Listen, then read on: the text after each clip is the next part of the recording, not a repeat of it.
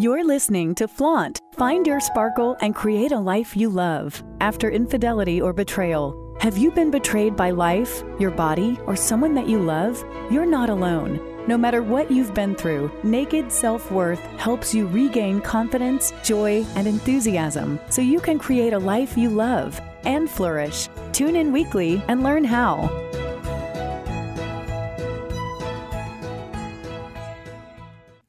One of the hardest things about finding out that your partner has had an affair is the shame and embarrassment talking about it, because it makes you feel like you did something wrong, that somehow you weren't good enough and that you didn't keep them happy. And there's such a misperception in the world around what affairs are like and what it means when somebody has had an affair. That's why I have created a monthly support group for women who have been betrayed by their partner. It's for women who are really ready to move through the grief and the pain in a healthful way so they can claim what's possible for them on the other side of infidelity and betrayal as quickly and as healthily as possible.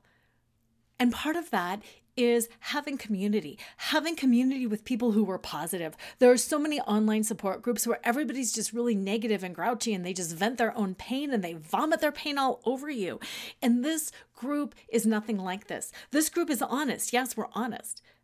But it's also about support and community and holding each other and building each other up. If this sounds like something that you would be interested in, go to www.flourishafter.infidelity and sign up. When you sign up, you'll immediately get the Zoom link to our next meeting, and then you will be in the loop and you will know when each monthly meeting is about to occur. I really look forward to having you there, to building this community of strong women together. Once again, it's www.flourishafter.infidelity.com. And we'll see you at our next meeting.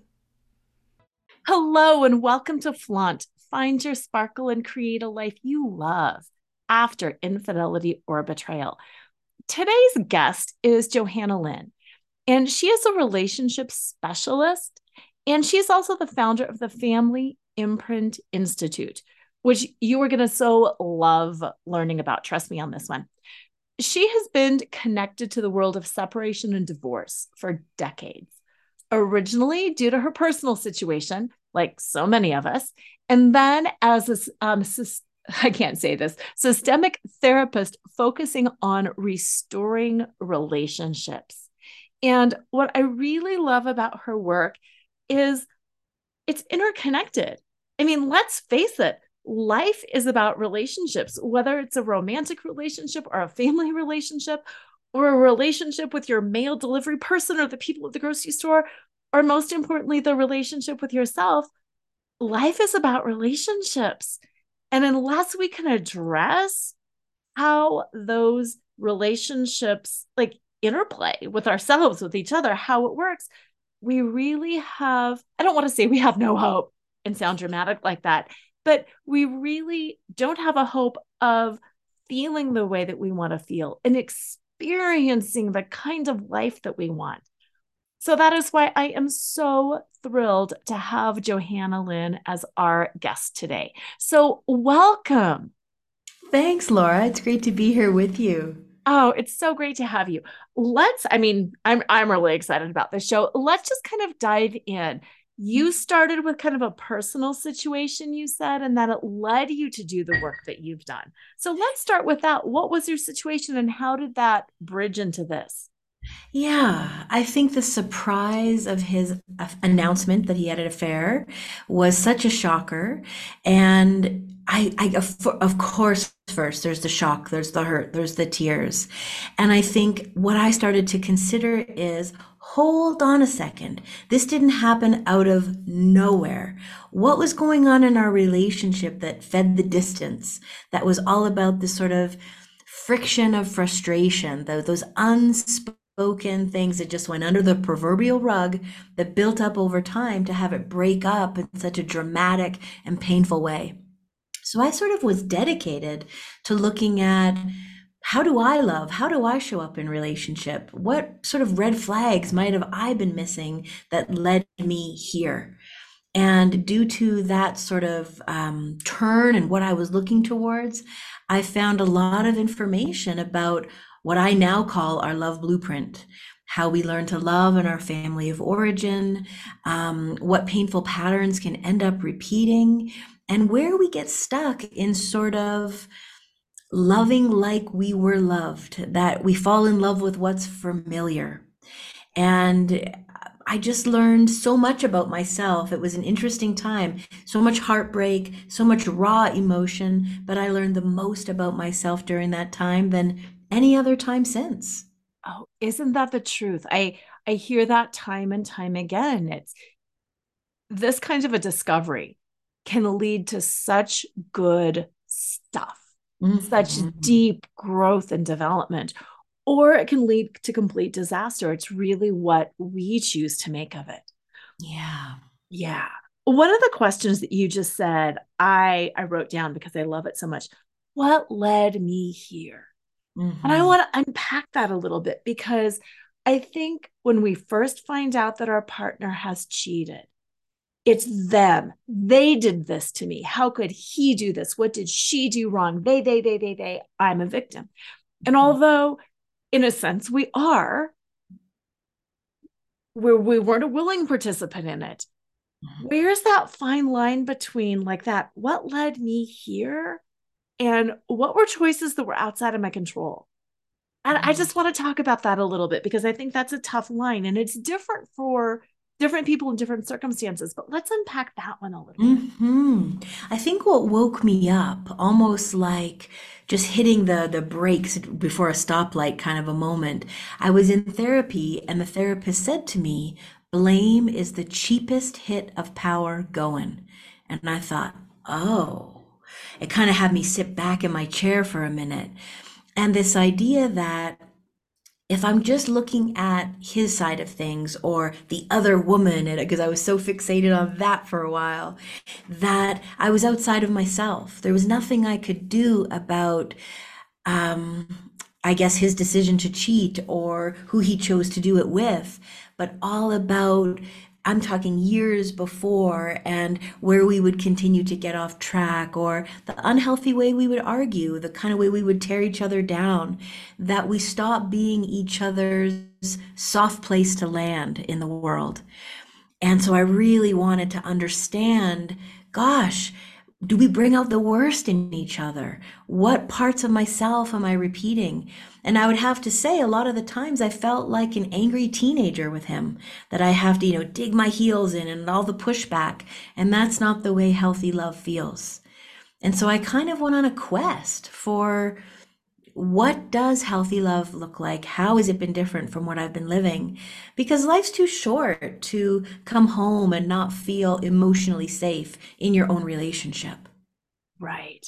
And what does healthy love look like? Is that the same for everybody or based on like your love blueprint? Can it be a little bit different for everybody? I think it's always unique, as unique as our fingerprint. I think beyond the obvious about feeling physically and emotionally safe, that's kind of our baseline. But Right. this idea of, gosh, you really get me.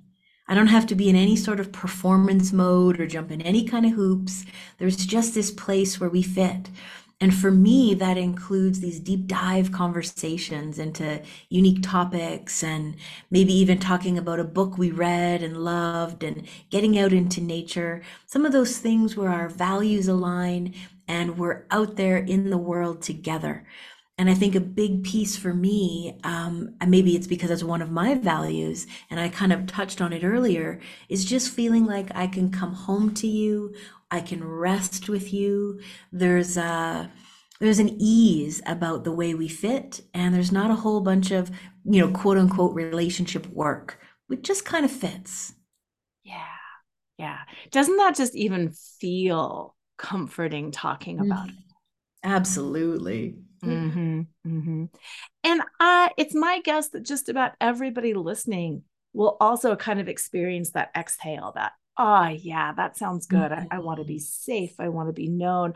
I just want it to be easy. I want it to flow. So, Yeah. why isn't it easy? Why can't we just flow?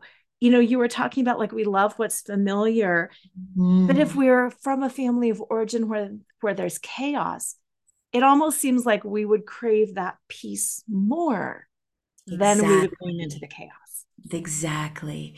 So it's sort of like I feel at home in my relationship, even when home hurts.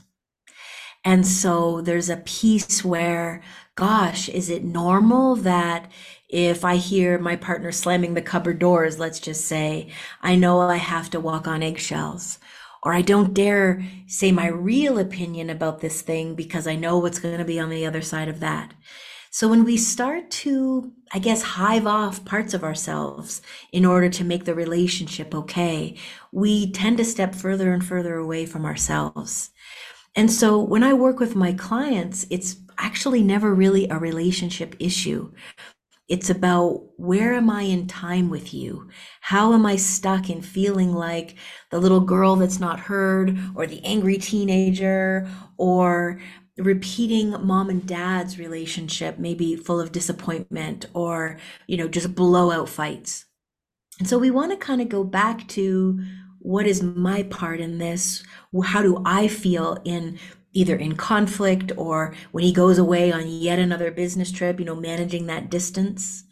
And so Yeah. if we grew up and mom or dad was an alcoholic or struggled with addiction of any kind, even if we marry the responsible partner, but perhaps they're a workaholic. So it's the same dynamic, but it looks differently.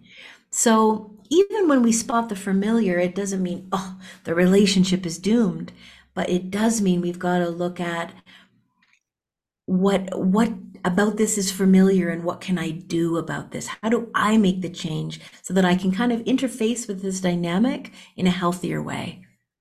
Yeah. Yeah. Because really, we're the only person that we can control. We Well, can't. 100%. Yeah. Yeah. So, how do we start really uncovering the courage to do that? Because I love what the therapist said, blame is easy. And it's a Mhm. huge, cheap hit of power. I mean, it is. And it's Mhm. so much easier to be like, what a jerk and what a Mhm. da da da da da. It takes a lot of courage to be like, okay, let me look at me. How do you uncover that courage and start on this kind of a journey? Mm. I think if I look at my own experience, I'd have to just own that I was so, I guess, out of energy to imagine having my heart broken in that same way again. And so there was this part of me, some part of me that knew if I don't look at my piece, why wouldn't it end up repeating? And so I really wanted to go back to the drawing board in a way and look at all of that early stuff so that I could almost safeguard my heart, so that I could trust myself again, trust my choices in love, and step in, I guess, feeling like it was more eyes wide open, that I wasn't just sort of following, oh, who picked me, but more who matches with me, who's that right fit for me, so that it can be a life with a little more harmony and that ease that we were talking about earlier. Yeah. And taking that one step further, not only who matches with me, but who matches with the healthy parts of me. Oh, yes. Yeah, because that's a big one. So, yeah, okay. It's being aware, it's being exhausted, it's finally just wanting to live a really good life. Mm-hmm. Yeah. So then you start unpacking this, you start changing yourself. But like I said in the intro, we're in relationship with so many people all the time. When we start changing ourselves, it changes all of our relationships. Mm-hmm. How do you start managing and balancing that? Because sometimes it's just easier to say, I give up on the change too. Mm. I think that's such an important point because when we start to get to know ourselves, maybe have a little more discernment, have a little stronger boundaries, it changes how we interact with everyone else around us. And so the first clue is to notice what is changing inside of us. So I like to share with my clients that boundaries are negotiated from the inside. And if we're taking our cue from the outside, like, oh, well, my ex-mother-in-law won't put up with that, therefore I don't dare set that boundary, or I can't say that to my friend, it'll really hurt her feelings. We want to be able to go back inside of us, that the boundary isn't for the other person, it's actually for us. And sometimes we've got to kind of, I guess, renegotiate. What is our line in the sand? What is okay? And what is asking too much? And a lot of us can have a hard time with that because we've learned that love means being generous, being giving, doing what the other person wants. And we need to really look at that too. That's another important shift that helps all of our relationships feel a lot more healthy. Yeah, yeah, it is. And I like how you talked about the boundaries inside you, because I think especially as women too, we get really focused on what we can do for others and how we can create harmony for others and how we can I'll put her next to him at the table and then I'll move her over here for and we've completely lost track of, but this is my dinner party and this is what I want to experience. That's right. We're sort of orchestrating it for all the guests and we forget about our own experience. Yeah.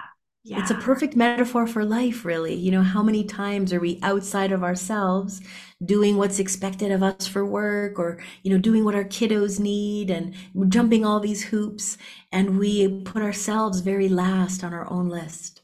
Yeah. Yeah.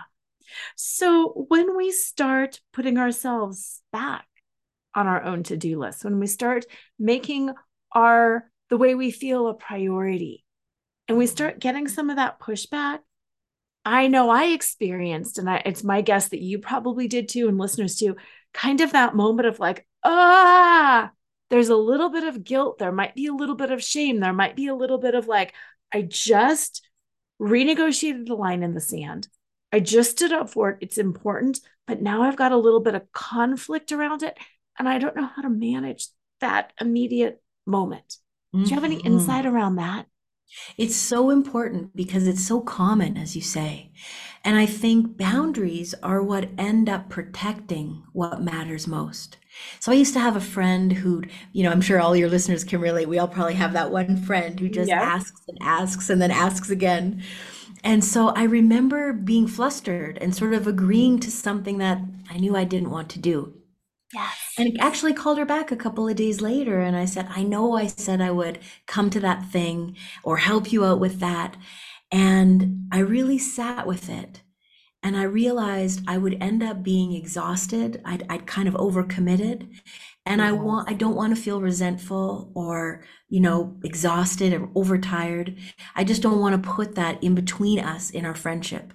So in order to let you know how much I value our friendship, I want to be able to back out of this and let you know why, because it ends up making our relationship stronger. So I it's almost like love that. cleaning up the unspoken resentment before it even happens. I love that. Yeah, I really love that. And sharing a similar story, it sounds like you had a good experience with that and that you were able to develop and build on the relationship. I was thinking back to a friendship where I had, and it was a very similar situation. And I did call back and I did that same thing. And she said, if you're not there for me, I'm out of this friendship. And Mhm. like literally unfriended me on social media that day. And Wow. although it hurt, I mean, it really hurt. To say I haven't missed the friendship is honest Yeah. because it was a constant drain and it was a constant me managing her emotions. That's it.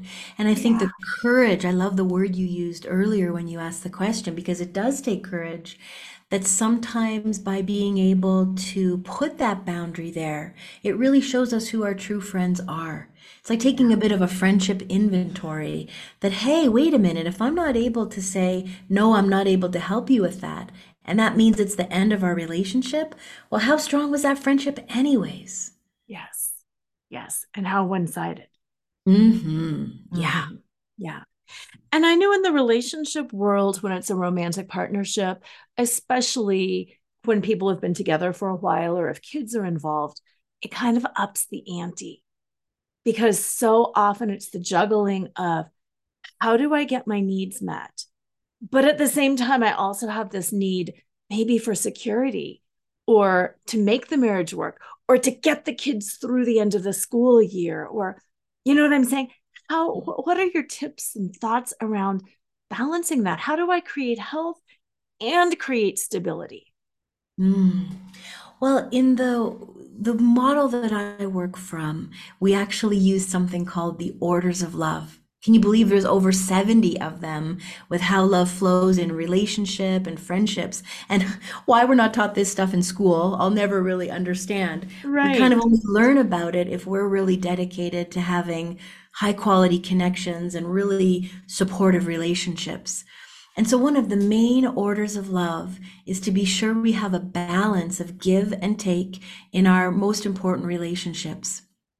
That includes love relationships, friendships, work relationships. The only place where it doesn't apply is parent and child. As parents, we give to our children. We want to make sure they've got their attachment cups full and we're not looking for anything in return. But in order to keep love relationships healthy, if we're the overgiver, if we're the overfunctioner, it actually ends up collapsing the relationship. We don't have a lot of health or reciprocity because it's all so one-sided, like that friendship you were just giving the example of. Yes. And so the idea of health in a relationship is really owning again, ooh, have I been the one doing all the heavy lifting? And can I actually hold that almost body feeling to overgive and to kind of fill up that empty space? Can I use that time to work on myself, to stop that over functioning because this creates a kind of imbalance that can be very hard to come back from. Yeah. Yeah. And Mhm. you know, I I love the word overfunctioning because it's so Mhm. true. And going back to what you said at the beginning, what led me here? You know, Yeah. what was the problem? I know in my own marriage, not that I caused him to cheat, not that I caused him to make those decisions, but I overfunctioned in the relationship. I absolutely, hands down, took care of the emotional labor, did everything for everyone, owned all of that. And it did become one sided and it did collapse. Yeah. And what's going on behind the scenes there, Laura, is the other side feels almost emotionally indebted. There's this feeling of there's no way I could ever catch up. Yes. Laura's done, A to Z, all the things. And so there's a sense of if I don't know how to even start to create the balance, I'll just go over here.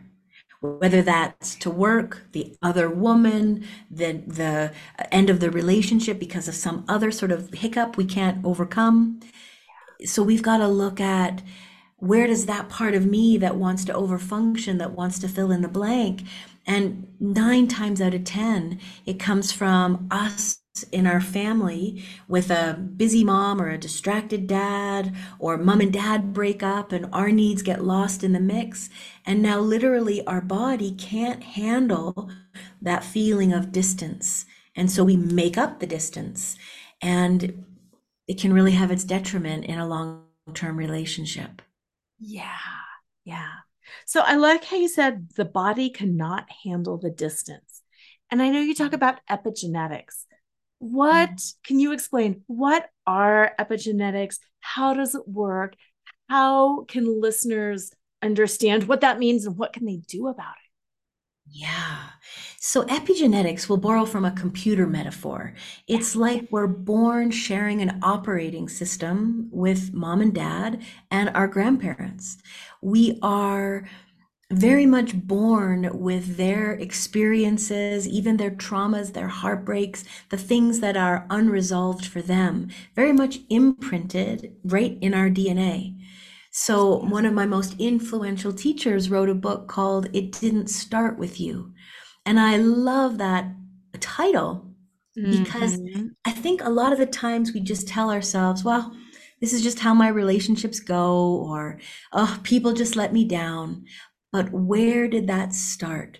Was that something that happened in your childhood, or was it something that was a grandma's experience, but lives inside of you as if it were your own? So epigenetics is looking at you, your challenges today in the context of your whole family system. Isn't that fascinating? It Mm-hmm. is. Mm-hmm. So I know you to work about with the love blueprint. Is the love blueprint like that, the epigenetic blueprint, or is that a little bit different? It's quite similar. So it's the idea that our mom and dad are our very first love. It's really how we learn to love is through how we were cared for and nurtured. And until we start to look at that, it's kind of running us unconsciously behind the scenes. And so we kind of want to understand, like we'd open up a map to figure out where we're going from A to B. The same is true for us. What does my blueprint lead me to do? Do I naturally overgive, or and maybe I need to like strengthen my receiving muscle? Am Right. I quick to anger, or do I completely shut down and withdraw in conflict? It'll be different for each and every one of us, but it's got its roots in our earliest love. Yes, it absolutely does. So in my case, I know that my blueprint leads me to overgive. Mhm. I know my husband, after his affair, we've worked, we're 6 years out now. We've repaired our marriage, which has been fantastic but difficult. His Mhm. blueprint leads him to instant anger. So Mm. we know that about ourselves and we know that about each other. Can you talk about the dance between what is my responsibility in my blueprint and what is my responsibility to my partner's blueprint? Mm.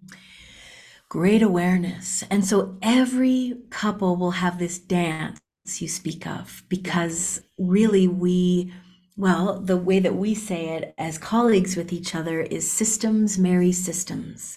So there's a way that how your husband responds, being quick to anger, is familiar to a way that you knew in your household growing up. Mm-hmm. And so, one of the ways we want to really be honest with ourselves and love and care for ourselves is to be sure we're not walking on eggshells, to be sure we're not broaching a subject because we don't want the anger flare. Right. That there's a place where we certainly take care of ourselves. So, meaning, oh, anger has erupted. I'm gonna, go for a walk and we'll address this later. But we just want to be sure that we're not hiving off parts of ourselves in order to make the relationship okay. If it's important to you that he expresses his anger differently, that's going to be on his journey of whatever that's going to look like. Working with a therapist, joining an anger group, reading a book, getting out for a kickboxing class. I mean, everybody's going to have different solutions, but Right. that's more about your line in the sand and how you want to feel in your marriage. If you're okay with, oh, here he is getting angry, here we go, it's like a little eruption and that's that, then it's a different story. So it's more about how it impacts you and how you want to feel. Okay. And it sounds like a lot of that is, again, that self awareness and then communicating it with the other person too. Definitely being able to be honest with, when you erupt, I feel X. Yes. Notice the language is, you're making me feel whatever, because we Right. want to take full ownership of what's happening for us. Yeah. Yeah. Mhm. And then again, good feedback if you're trying to maybe repair or come together after infidelity or just a tumultuous marriage, good feedback for you if you can express and your partner doesn't listen or doesn't care or is not interested or continually breaches the boundary. Yeah, yeah. Yeah. Really good information. That's it. And I think sometimes there's a place where we might say, oh gosh, that's familiar. My dad never listened to me either. He was always behind the newspaper. And just because it's familiar doesn't mean it's okay and it can continue. Yeah. So that really opens up, hey, sweetheart, you might not realize this, but it really cuts to the quick because my history is this. And so I just want you to know I realize you're busy and you missed what I just said, but I took it really to heart. And so can we look at that? Can we find a new way so that I'm really feeling heard? And if it kind of falls on deaf ears, if this is, the 72nd time we've had this conversation, we do have to start looking in the mirror to say, who am I that stays in a relationship where I don't feel valued and I don't feel heard? Yeah. There's only so many times we can have the same darn conversation and not have anything change on the outside. Yeah. And I think that is that piece of courage, maybe. Once you get to Mhm. that place and you say, who am I to stay in this relationship? Yeah. That's a big kickstart. Yeah. It is. Yeah. So on the epigenetics, on the blueprint, on all of that, okay, I think listeners get it. I think I get it. I think we can all understand, like at least intellectually, okay, this totally makes sense. So now comes the how do you change it? How do you rewire your brain? What are the steps that takes? How does this actually work? Yeah. And so you're right. The first step is that awareness. Okay, here I am in a relationship where my husband has cheated. I don't want to end the relationship. I love our family. I want to find out what is this about so that we can recover and repair. Mm-hmm. Being able to recognize and think, oh gosh, right.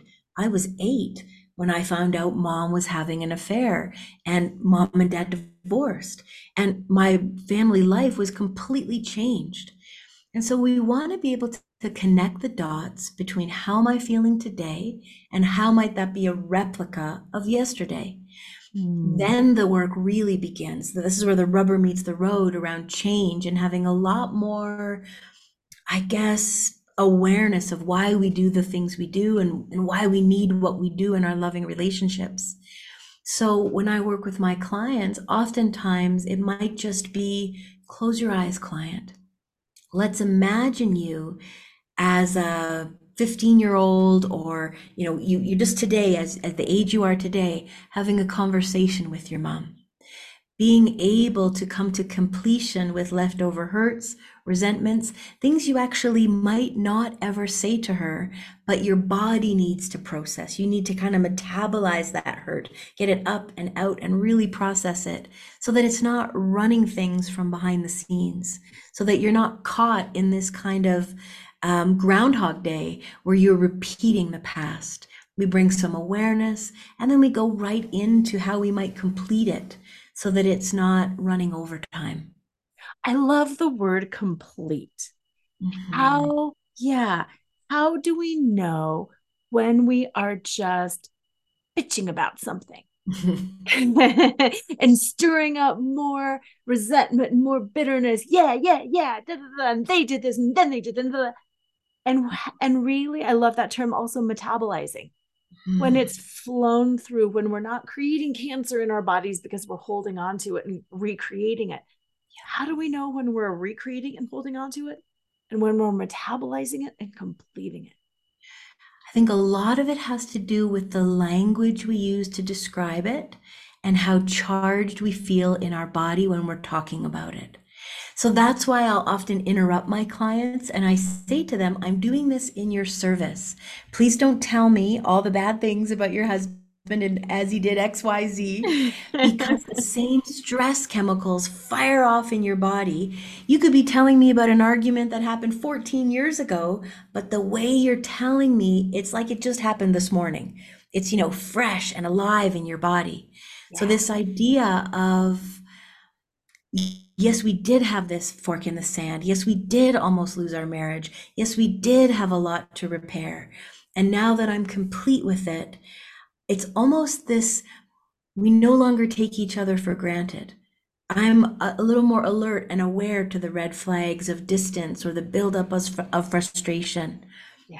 so that we're, I think, more present. We're living in our relationships with more presence. I like that. Yeah. Mm. Yeah. And aware like that, I am stuffing this down, or I am holding this, or I am feeling that resentment. And Yeah. I think a big clue for your listeners is, have I told the same story to the last, 12 girlfriends who listen? And maybe it's actually time that I bring that to my partner and yeah, say, I don't really know what we can do about it, but it just keeps circling inside my mind. And I just want to talk about solutions with you. yeah, I love that. And just that phrasing, I want to talk about solutions. Hmm. That's That's it. powerful. Yeah, let's not just bring our complaints, but this idea of, how do I want my marriage to feel? How do I want to feel in love? And let that direct sort of the direction that the conversation can even go. Yeah, yeah, that's powerful. So when you're working with clients, what does a typical session look like? Do you start with the past and move into the future, present and go into the future, or do you start with that most immediate thing? How does that Yeah. flow work? So when I start with a client, I always want to know what brought you here today. What is the impetus? Why is the timing now for the work you'd like to do? Yes. And then I step into building a 3-generation genealogram to find out how the challenge of today actually makes sense and lives in the family system. I'm looking for themes, I'm looking for patterns, I'm looking for, well, how it all makes sense. I joke that I'm more of a detective than I am a therapist. We're looking Yes. for that missing link. And Yes. then we move right into resolution. So from the very first session, we are diving into the root cause of what's up in the marriage, or why your teenager now feels estranged, or why you're so uncomfortable holding boundaries with your mom. We're going to get practical. We're going to get into, how do you bring this into your life from the very first session forward. And that's typically why I probably only work with clients, well, 2 to 4 sessions, Yeah. because we're right at the root cause instead of the typical joke about talk therapy. How do you feel about that? And round we go, but it's much more about solutions. Yeah. And that's what really attracted me when I was going through your website and looking at your work was that root cause. That root cause is so powerful. And so often we want to dance around it because it's scary to change it, because we Hmm. will change ourselves. And when you talk about 3 generations, we will change ourselves. We will change our kids' future. We will change Hmm. our, parents' past, our understanding of their past. That's it. And I think for a lot of my clients, they find it really interesting that it's actually less about what happened to us.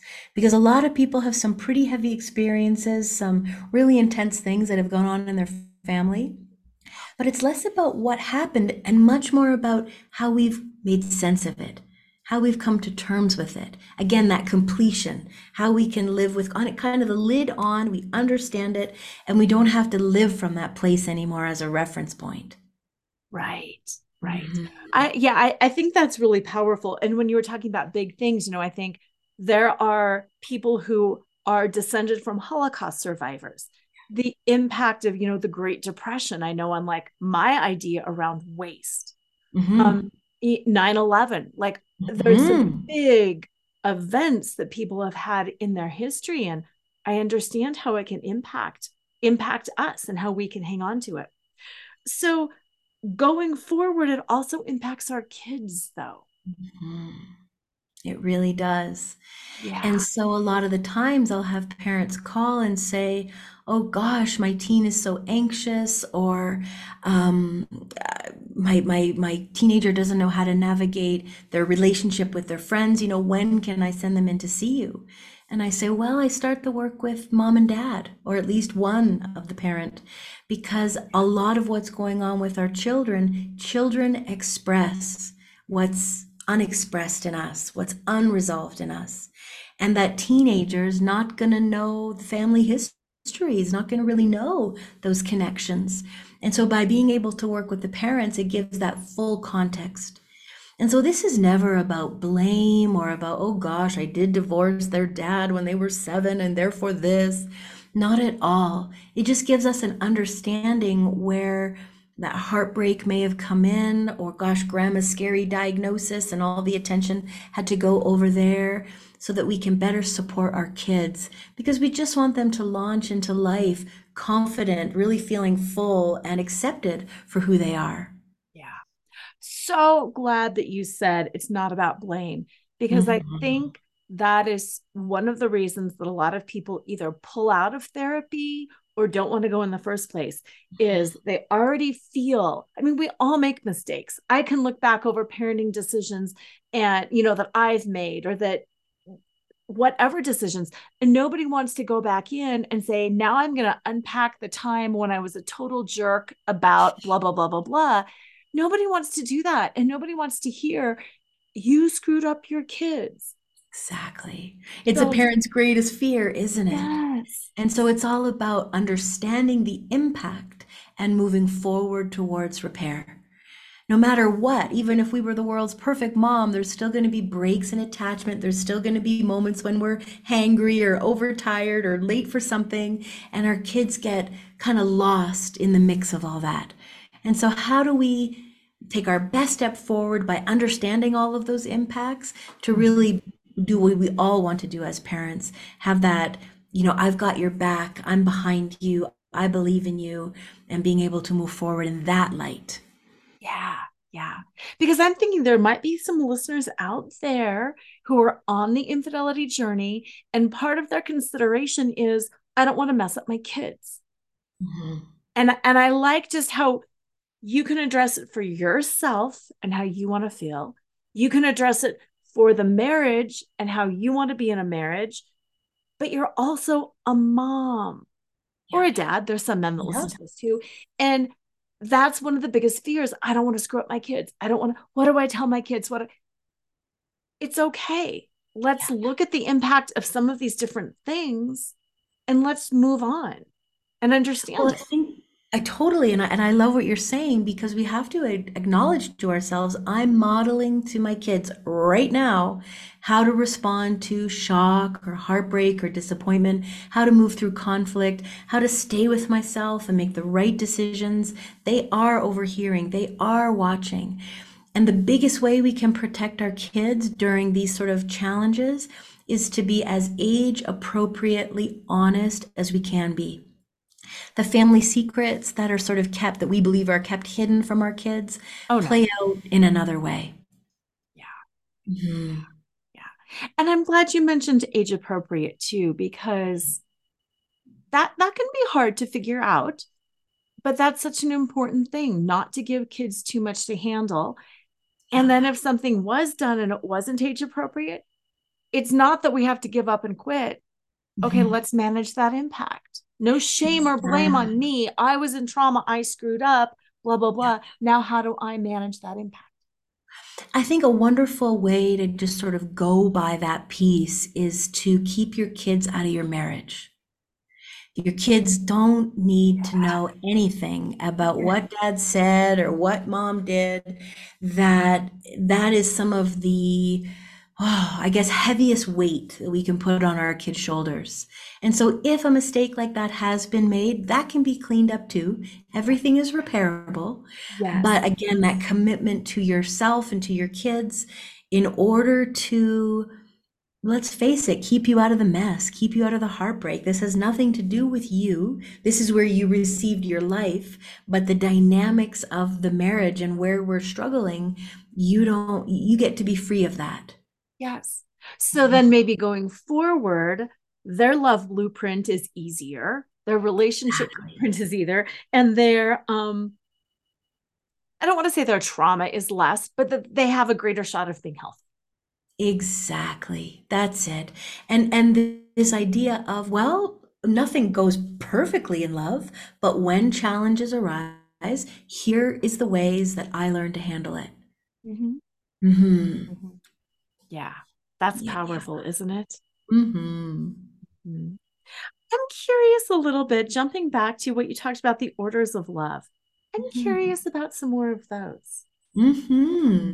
Well, one of them we just touched on is that we want to really keep our kids out of the dynamics of our relationship.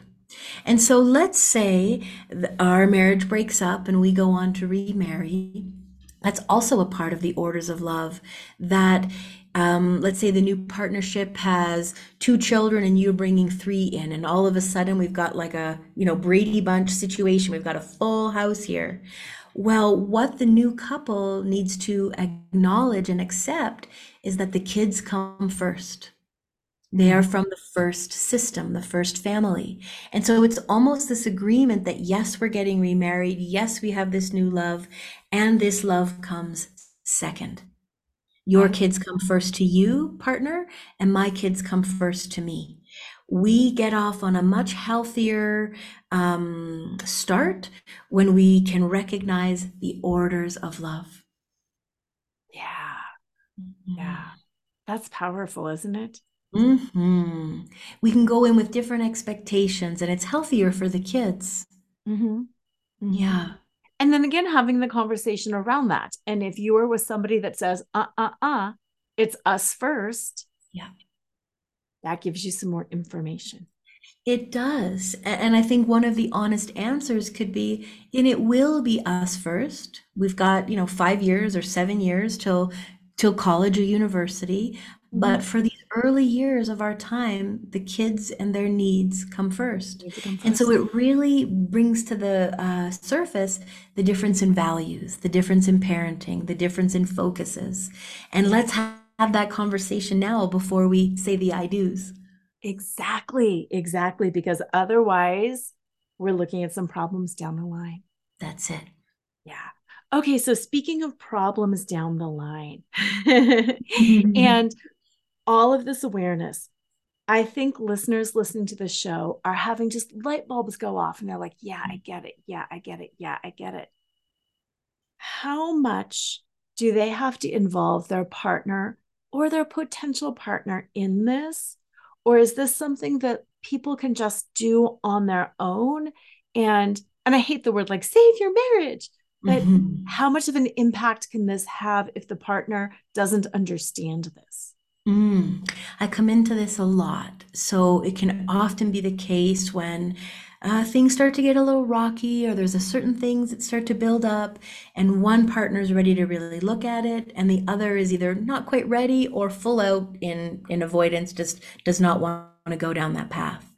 And so I've worked with many couples where only half the couple shows up, only half the couple's ready to look, and it can have remarkable results because we come back into that same old argument differently. It's like, you know what? I'm not picking up that tug of war rope. I'm learning different communication styles. I'm learning to stay with myself so I don't give myself away for connection. I'm stepping out of the patterned ways of being that we've kind of got locked into over these years, and it can create huge ripple effects. Now, every relationship is different, and sometimes it's actually not enough, but Mm-hmm. no one can know that but you. And so, my age-old adage is to say, we're the common denominator. If we've dated or married, seven different people and they've all sort of gone the same, well, I'm the common denominator.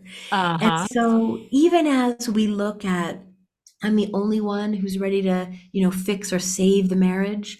Well, let's start there because let's look at your pattern of loving. If you're that overgiver, what can we do about that? If you've got this, gosh, unresolved hurt with your dad that somehow lives its way out in your partnership, let's deal with that. It will either greatly strengthen your current relationship or heal that deep foundational piece so that when you're ready to welcome love in again, it can look different. Yeah. Mhm. Yeah. So I, even if your partner won't meet you there, it cannot hurt to dive in on your own. no, not at all. Not Mhm. at all. Because And again, then going back to what we said at the beginning, we're the only ones we can change anyway. exactly. And who knows, with things going differently, things feeling lighter, they may join you down the line, but that's not the reason to kind of start on your own. No, no. Mhm.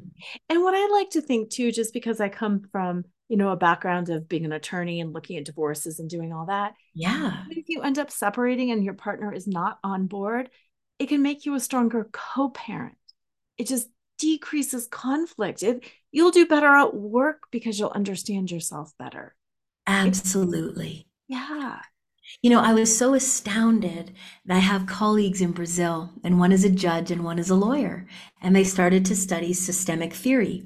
And I Yes. didn't realize this, but I guess there's like a 2 and 3 year wait list for people that are waiting to get divorced in Brazil. So Wow. one of the judges thought, well, let me just start to apply this in some of the wait list clients that I have.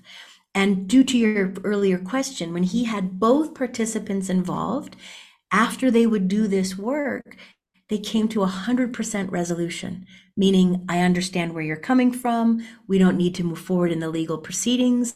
Let's agree on separating assets and childcare and all of this.